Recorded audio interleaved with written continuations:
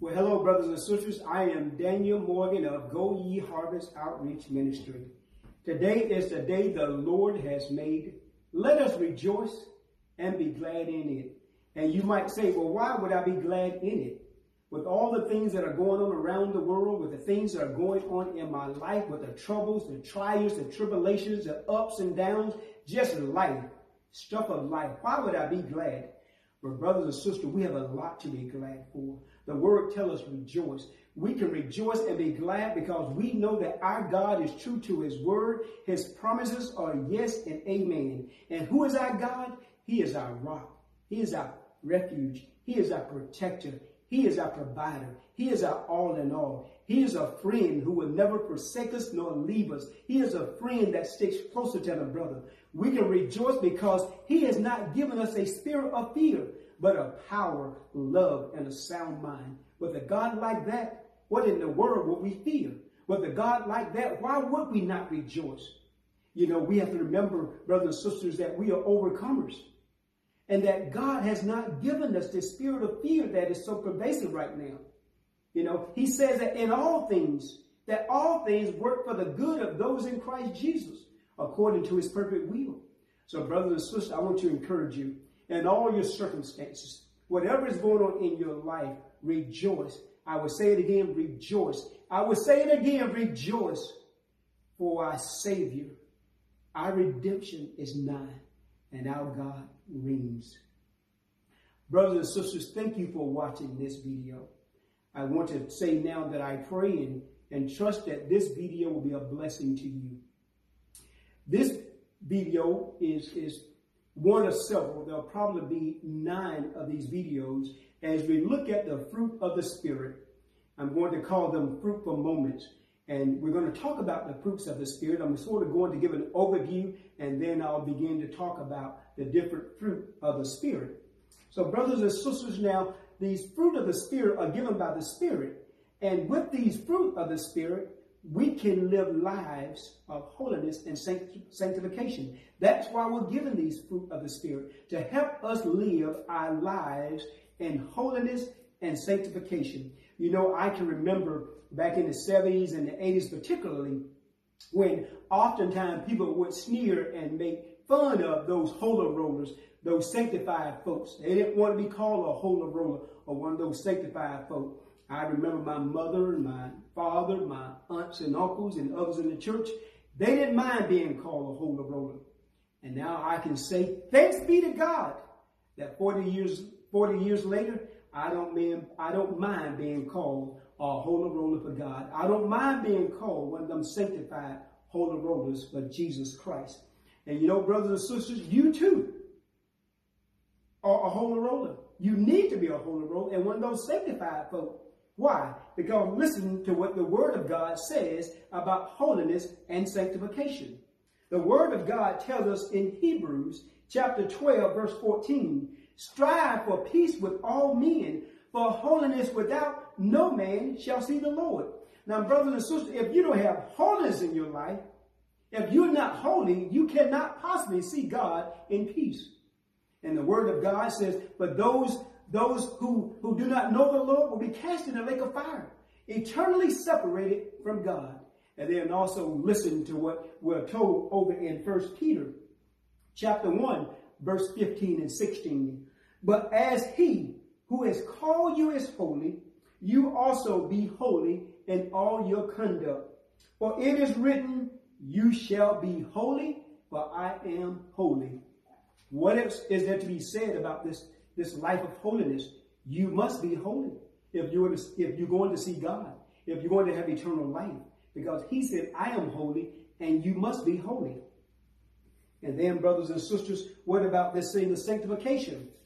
You know, the Word of God says that we must sanctify ourselves. Listen to what we're told by the Apostle Paul in 1 Thessalonians chapter 5, verse 23. May the God of peace himself sanctify you completely. You're to be completely sanctified. And what is sanctification? Well, sanctification is nothing more than to be separated from your sin. Sanctify them is what Jesus said.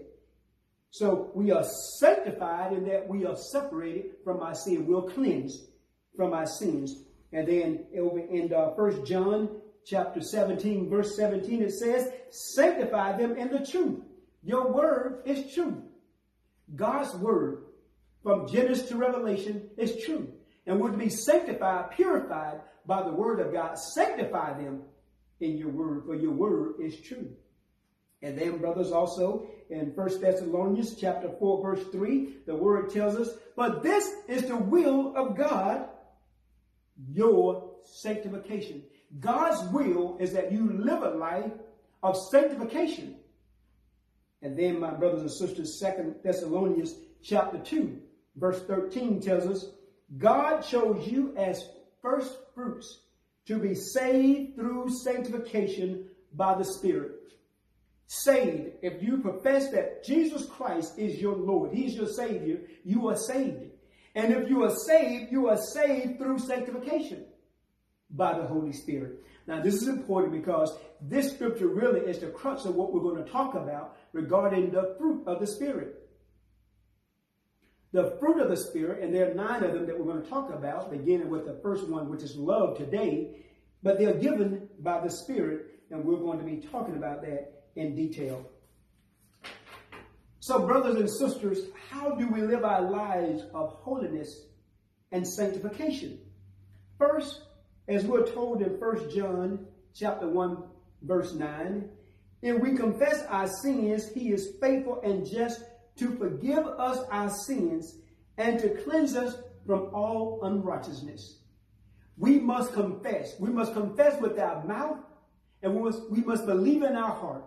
Confess our sin, believe in our heart that Jesus Christ is Lord and that God raised Him from the dead. We are saved. So first, we confess so that we are saved. Then secondly, after we are saved, the Holy Spirit is given to us as a deposit from God.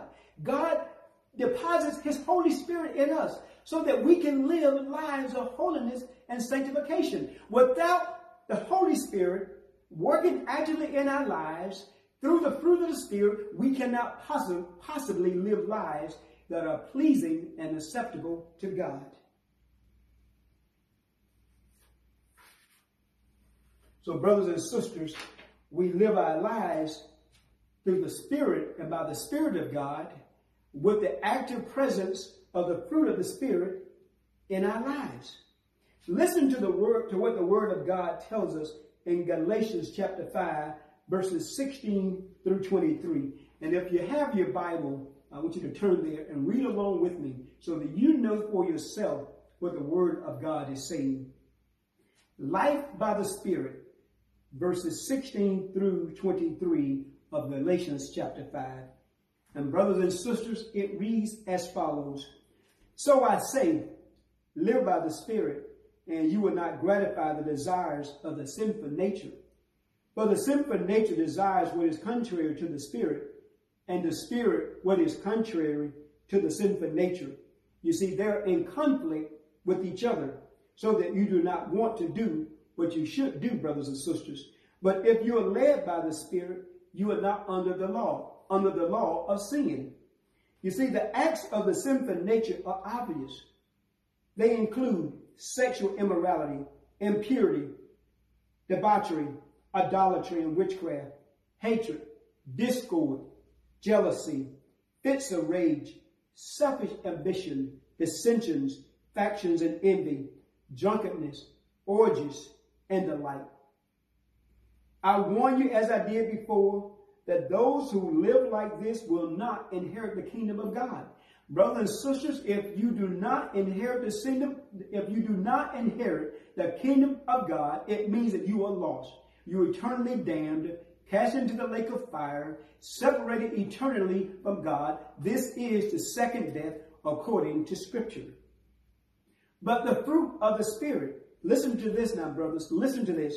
The fruit of the Spirit is love, joy, peace, patience, kindness, goodness, faithfulness, gentleness, and self-control. Against such things there is no law. Those are the fruit of the Spirit, and we're going to be talking about those. And then, brothers and sisters, we cannot possibly, at least in my mind, talk about the fruit of the Spirit given to us in Galatians chapter 5 without going over to look at virtues and what Paul has to say about virtues and love. And so we're going to go to Colossians chapter 3, verse 12 and 13.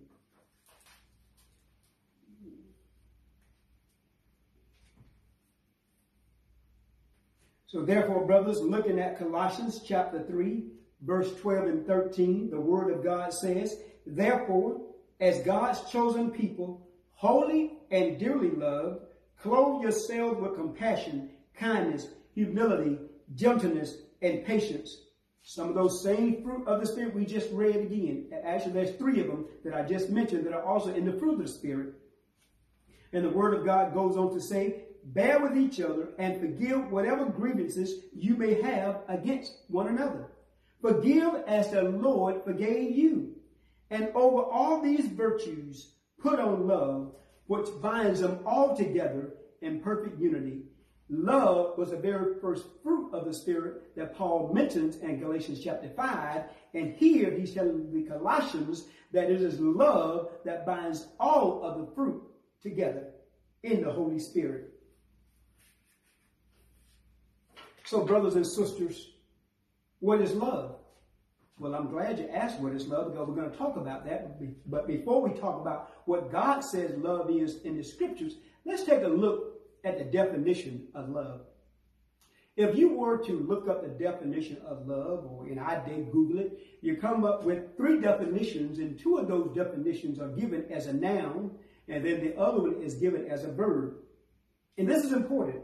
So as a noun, the first definition would be an intense feeling or deep affection. You know, babies, it says that babies cause such deep love on the part of the parents. The parents just have such deep love for their babies or for their children. Okay? And then another way of looking at love as a noun would be a great interest and pleasure in something. You know, we use that word love oftentimes to describe how we feel about something. For instance, I love to say, I love seafood. I love seafood, lobster, shrimp, and the like. And then I also love to say, I just love the great outdoors, the beauty of God's nature. I love walking along the beach and listening to the waves listen to the roar of the waves as they come ashore. Or I love to be in the mountains and see the rolling hills. The beauty of nature, I love it. Okay? That's a deep affection for something that we like to do. And then we have love can also be a verb. And this is important because as a verb, it is action. Putting into action something. Deep attachment to someone, to be in love. When you're in love with someone, you're compelled to act. When you're in love with your fiance, you cater to her in all kinds of ways. When you love your wife, you give her flowers, you give her cards, you do things that are pleasing to her. When you love your children, you give them different gifts and do things for them, take them to different places and do things that brings them pleasure. It is the same way with God, our Heavenly Father, and with the Lord Jesus. And that's important because Jesus tells us what we must do if we confess our love for Him. So how does God show His love? You know, first, let's look at love as a verb, as an action. You know, we put our confession of our love into action, our love of God. You see, Jesus said in John chapter 4, in John chapter 14, verse 15, if you love me, keep my commandments. Pretty simple. If you love me, keep my commandments. Action, do. Love is to do something. And then Jesus also says in John chapter 13, verses 34 and 35, a new command I give unto you, to love one another. In that you love one another, you demonstrate to the world that you are my disciples. So Jesus told his disciples, I give you a new command, to love one another as I love you. But he loved us so much that he was willing to go to the cross. And then God demonstrated his love. We're told in John chapter 3, 16, chapter 3, verse 16, and those Bible students out there and many of you who are not Bible students, you're very familiar with this scripture, John 3:16, that says, "For God so loved the world that he gave his only begotten Son, that whoever would believe in him who? In Jesus, would not perish but have everlasting life." You see, that God loved us so much that he determined way back in the earliest days when Adam walked with God in the Garden of Eve and Adam fell. When Adam fell by disobeying God, God had a plan because he knew from eternity past that Adam would fall. But God created us in his image to have fellowship with us. And because Adam fell, God set up a plan of redemption to draw us back to himself.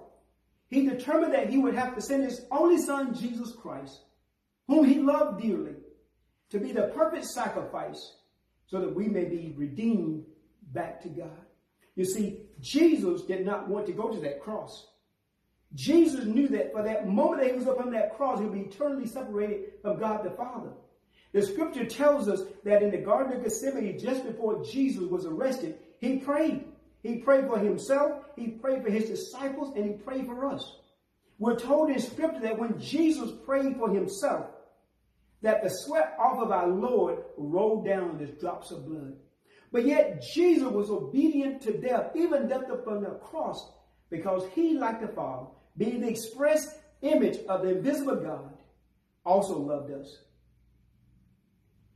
And then we're also told in 1 John chapter 3, verse 1, "See what kind of love the Father has for us, that we should be called the children of God, by being reconciled back to God the Father by Jesus, his Son.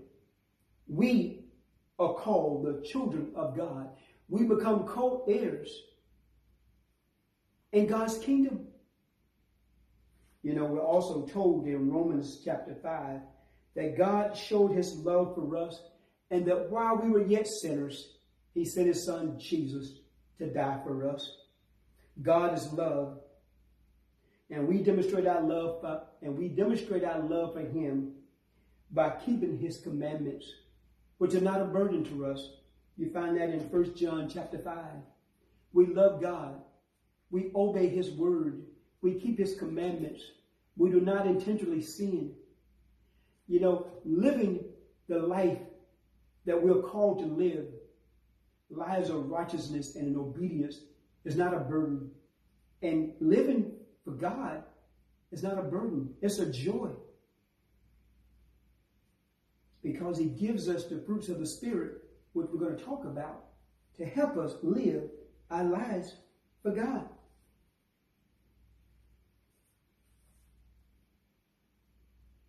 So, brothers and sisters, let's look at how love can be best described. And in doing so, Paul has given us a very good idea about love. And I want to read what Paul says over in 1 Corinthians chapter 13, verses 1 through 13. And it says, "And now I will show you the most excellent way. If I speak in tongues of men and of angels, but have not love, I am only a resounding gong, or a clanging cymbal. If I have the gift of prophecy and can fathom all mysteries and all knowledge, and if I have faith that can move mountains, but have not love, I am nothing. If I give all my possessions to the poor and surrender my body to the flames, but have not love, I am nothing." You see, love, listen to this, brothers and sisters, listen to this. Love is patient. Love is kind. It does not envy. It does not boast. It is not proud. It is not rude. It is not self-seeking. It is not easily angered. It keeps no record of wrong. Love does not delight in evil, but rejoices with the truth. It always protects, always trusts, always hopes, always perseveres. Brothers and sisters, love never fails. But where there are prophecies, they will cease. Where there are tongues, they will be still. Where there is knowledge, it will pass away. For we know in part now, and we prophesy in part. But when perfection comes, the imperfect disappears. When I was a child, I spoke as a child. When I became an adult, I put away childish things. Now we see but a poor reflection as in a mirror. Then we shall see face to face. Now I know in part, then I will know fully, even as I am fully known. But get this, brothers and sisters, get this now. And now these three remain, faith, hope, and love. But the greatest of all of these is love. As Paul said, I can have such love, I can have such faith, I can have such faith that I move mountains. I can give everything that I have to the poor. I can even surrender my body and burn to say, I'm giving my body up. But if I don't do it in love, I have love, it profits me nothing. Everything passes away. But the greatest and what will remain will be love. Brothers and sisters, we are called to love. Jesus said in that by loving one another, in doing so, this is how we show the world that his disciples. God loves us so much. And he demonstrated his love for us and that he gave his son Jesus. He says that while we were still yet sinners, Jesus died for us. What more can we possibly want than a God who will go to such a length to demonstrate his love for us? Brothers and sisters, the scripture from Genesis to Revelation is just full of scriptures about the love of God and how God demonstrates his love for us. We should be likewise. Be as the scripture says, live our lives in such a way that we love our neighbor better than ourselves, that we're willing to put others ahead of ourselves, that we are not boastful or proud, that we don't put other people down. Let everything that we do be done in love. And yes, sometimes it is not easy to demonstrate this love of God. But in those moments where you don't want to demonstrate the love that you know you should be demonstrating, take a moment to say a silent prayer and say, Lord, help me in my weakness. Help me this moment to be like you would help me to be, to demonstrate your love. Yes, it hurts right now, Father God. Yes, I've been abused. I've been used. Or, Father God, I'm going through this trial, this tribulation. I don't understand it. I've got things all around me, problems of life. But keep on demonstrating love. Love of God the Father by obeying his command and not sinning. Demonstrating your love for God in all situations. So, brothers and sisters, as I close out this session, the first of 9 on love, I just want you to be encouraged. Know that the love of God surpasses all understanding. The love of God. With God's love, those whom he loves, he said he chases. And so God loves us, and that means he chases after us. And so I would encourage you, brothers and sisters, to be on your knees and in his arms, thanking God for his love, his grace, and his mercies. Thanking God for how he has revealed his word to us over and over and over again about how he loves us. So in closing, my dear brothers and my dear sisters, as I said, this is the first of several on the fruit of the Spirit. We call them fruitful moments. I pray and trust that this recording has been a blessing to you. I also ask that if you're not seeing our other recordings, you can see them on YouTube. You can see them on Instagram. You can go to our website, goyeharvestoutreach.com. You can view them all there, or get to all of them there. We have several dozens of different postings out there, but I would encourage you to look at those as well. Lastly, brothers and sisters, I just want to say, we love you dearly, but know that God loves you more. Peace and blessings in abundance. Thank you.